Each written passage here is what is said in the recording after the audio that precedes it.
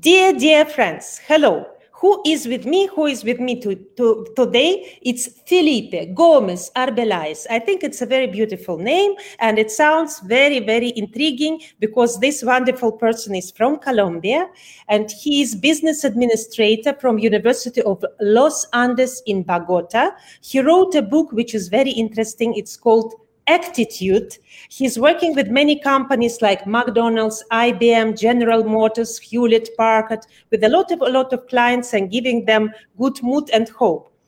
My first question to you, Felipe Gomez Arbeláez. You know, I cannot make it short because I want to make it long, just because I like your name very much. Dear Felipe, tell me please, you're from Colombia, and it so happened that we as audience, a lot of people watching us from Dubai, from India, from Indonesia, from Moscow, in different countries. We don't have much information about Colombia. Very often, you know, when they say something, they will say, oh, Pablo Escobar, or it's people who dance salsa. And of course, it's not that true because our platform, Hidden Hero, it's to take a hero out, to make all people together, especially in the pandemic times. I think we should be closer to each other. Just few words about Colombia, how you see Colombia. Thank you, Olga. First of all, for the wonderful invitation to this incredible podcast. I'm very happy to be here. Hello to all the audience in all those different countries. And yes, you are right. I think Colombians and the country has been stereotypized because of our past. You know, our past, all the drug dealing problems and everything. It's like where the media and the news always focused. But Colombia is much more than that. We've been able to overcome those problems. And it is a wonderful country full of wonderful people, beautiful place with the most stunning landscapes and beaches and forests and vibrant cities and great restaurants.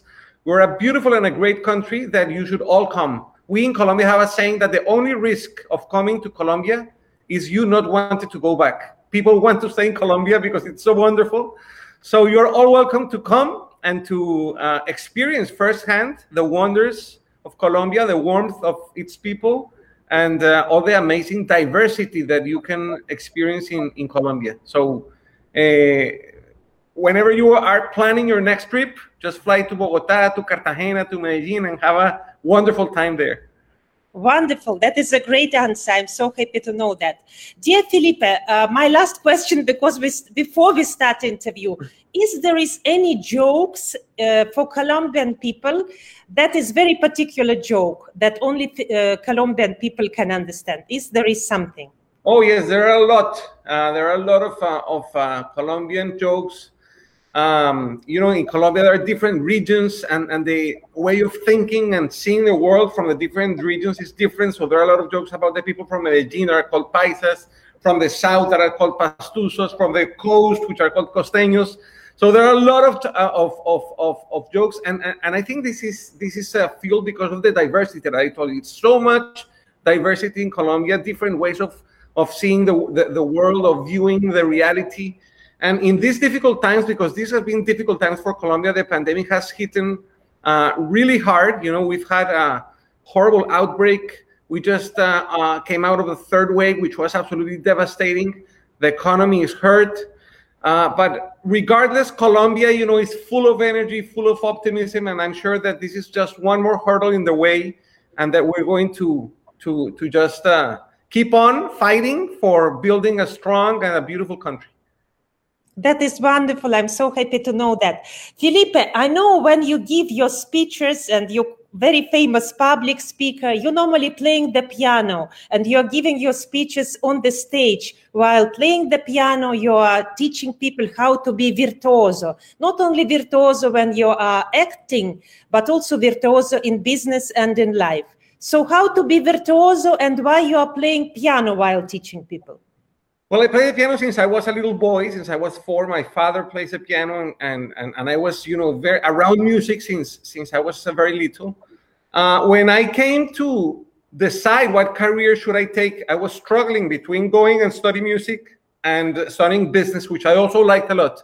And at the end, I decided studying business, and I did all my education, my undergraduate and my MBA studies in business. I have 25 years experience but I've played the piano all my life. And when I devoted my life to speaking, I wanted to bring together these two passions that I have and try to put them, what can we learn from these virtuoso musicians that are touring the world, creating this beautiful effect on the audience? Everybody stands up, gives them a standing ovation. What triggers that? So I started investigating, and I found out that what triggers that reaction in the audience can be perfectly applied to the business and to our personal lives. So I just created this keynote and workshops, and I'm working on a book on it called Virtuoso, which is how can we become virtuosos in everything we do, taking from as an example the great musicians, the great virtuoso musicians. And what I found out is that when a musician complies with three conditions is when they can be called virtuoso musicians. The first one is that they have a method and they follow that method with rigor, and this will allow them to play their instrument with mastery. That's the first condition. The second one is that they have the right attitude on the stage, which allows them to connect with their audiences. And the third one is that they always perform with passion, with love. And this is what makes the ordinary ceases to happen and the extraordinary starts to happen. So then if you extrapolate this to business, I think every business, if they focus exactly on the same three principles, they can become virtuosos. If there is a very rigorous method, and people follow it with discipline, and there's technology underlying that method and procedures and disciplined people, that do what they have to do and execute with excellence, they're going to achieve what they do with mastery. They're going to achieve that operational excellence, which is the first pillar of a virtuoso organization. The second one is having the right... Felipe, sorry, but you said that, for the virtuoso who playing the piano and everything, and you said also that there should be discipline. So you mean even for the musician, discipline as important as for business people? Because I was thinking musicians are more creative souls. For them, discipline is not that important. No, it's very important. Actually, what distinguishes a great musician from a good musician, it's not necessarily talent, it's what really differentiates them. It's discipline. The musician that is more rigorous with his practice routines, that studies more, that is more focused, that follows a very concrete pattern of practice, is the musician that at the end shines more, even shines more than an other musician that is probably more talented, has more natural talent, but it's not as disciplined. So natural talent is important, but it's not a driver for excellence. What really drives excellence in music and in any other discipline is the rigor and the discipline and the method that you put into what you do every day. Do you think that this method for any business and for musician and maybe for tennis player, this method, it should be your own? Or no, you can read it from the books, you can take it from the mentors, or maybe they can study it from you? Or you think every person should find out the method that is working for him personally? I think there are some generalities that you could follow, So for example, if we're thinking about music, there are certain routines, practice routines that have proven to be the right ways to practice, So there are a lot of even books and theory about this. And then you can take that framework and just, tweak it a little bit just to give it your own little taste, So probably they tell you, practice for 10 minutes, just scales and exercises. And then for another 10 minutes, work on something new, on a new work that you're trying to put on in your repertoire. And then just practice whatever you had in your repertoire before. Have someone by your side, a mentor that can identify what you're doing wrong so that you can work on it, practice slowly. There are several rules that make you practice in a more efficient way.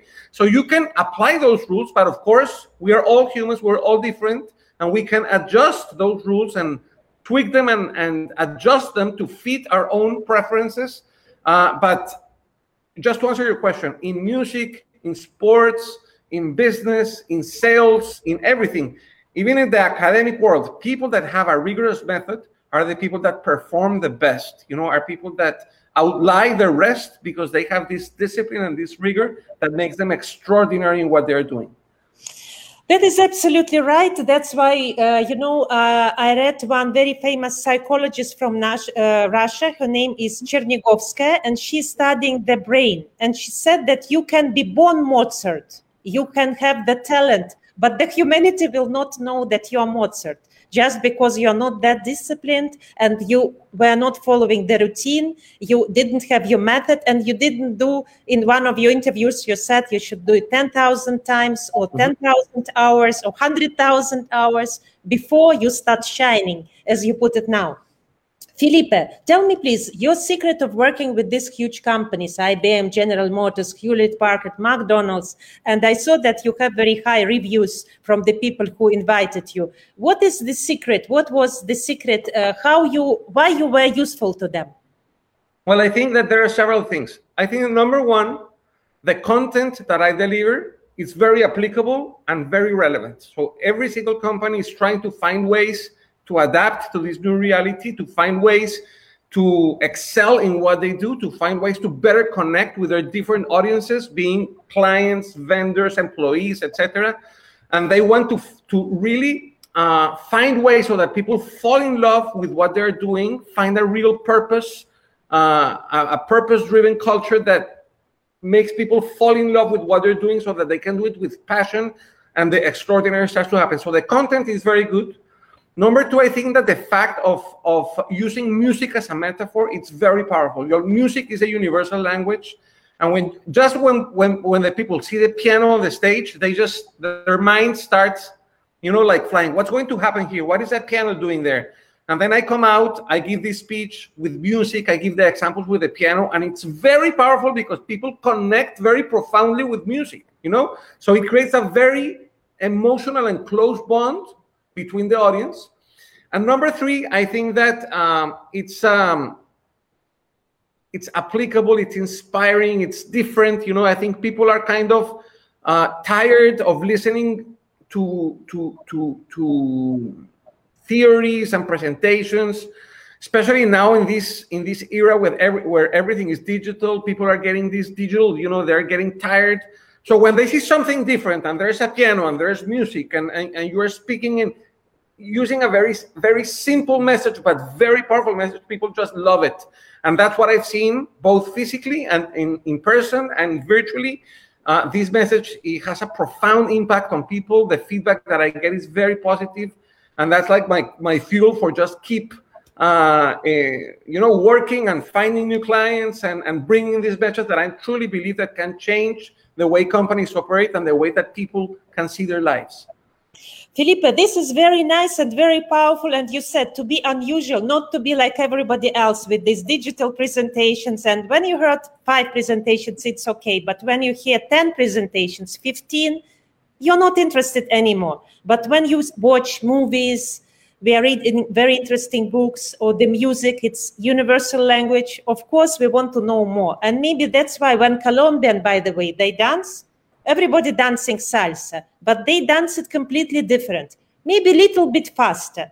Maybe they do music a little bit better. Maybe they do, just small tones, but it makes very big impact. Or when Russians, they dance ballet. It's all the same, but it's a little bit better than others. That's why it makes this difference. Little bit, one step better. And my last question to you is about your book, Actitude.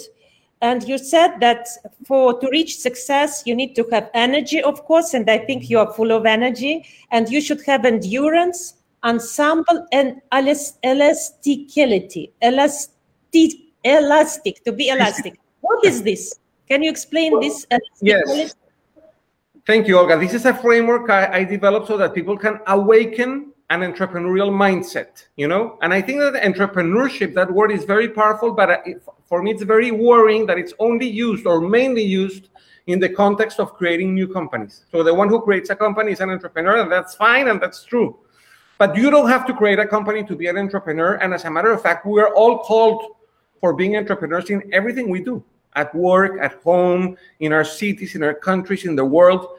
So this book is a method for awakening your entrepreneurial mindset and applying it in anything you do. And it's made up of 6 elements, or I call it the 6 E's. Energy, which is envision, which is just the ability of thinking big, and having great dreams. Then it's energy, which is about method and execution and practice and excellence, a little bit what we talked earlier today. The third one is endurance, which is facing adversity, learning from failure, developing resilience, standing up and just keep on going regardless of the circumstances. Then it's ensemble, which is working as a team, understanding that if you go alone, you're not going to reach great distances. You have to go with a great team that challenges you, that complements you, that that pulls you, and that it's demanding from you the very best of you. Then I have elasticity of the mind, which is being creative and innovative and just breaking paradigms and thinking out of the box. And the last one is engagement, and it's finding a purpose, a real profound purpose for what you do, and doing what you do with love, so that the ordinary ceases to happen and the extraordinary starts to happen. So these 6 E's: envision, energy, endurance, ensemble, elasticity, and engagement are going to help you develop this entrepreneurial mindset and make you shine wherever you are. Felipe, I want to thank you very much. I like how to put you all that together with your incredible Colombian energy, moving it to Miami, to United States, and uniting all this together. And these 6 C's, I think everybody can develop. I think I like what you say, that entrepreneurship, you can be entrepreneur even in your family, even in your relationship, even, when meeting different people, working with ensemble. It doesn't mean that you should have a company. Even if you have your kids, you can do something with them ensemble. I think it's very, very interesting. I have a daughter, and I'm doing my main job. I'm director and producer of the movies. And I'm very happy when she's sending me scenario. She said, better do like that. And yesterday she sent me many shots. She said, better you include that shot because it's better, or that shot. And, it's great because you can work in a team ensemble. It doesn't mean that you should have 2,000 employees to do it. So working ensemble, having a vision, energy, elasticality, being flexible, and it's great. I'm really very grateful for you for a very interesting talk. And Hidden Hero supports you. And thank you for being with us. It was a real pleasure. Thank you. Thank you so much. Thank you, Olga. It's been a real pleasure to be with you.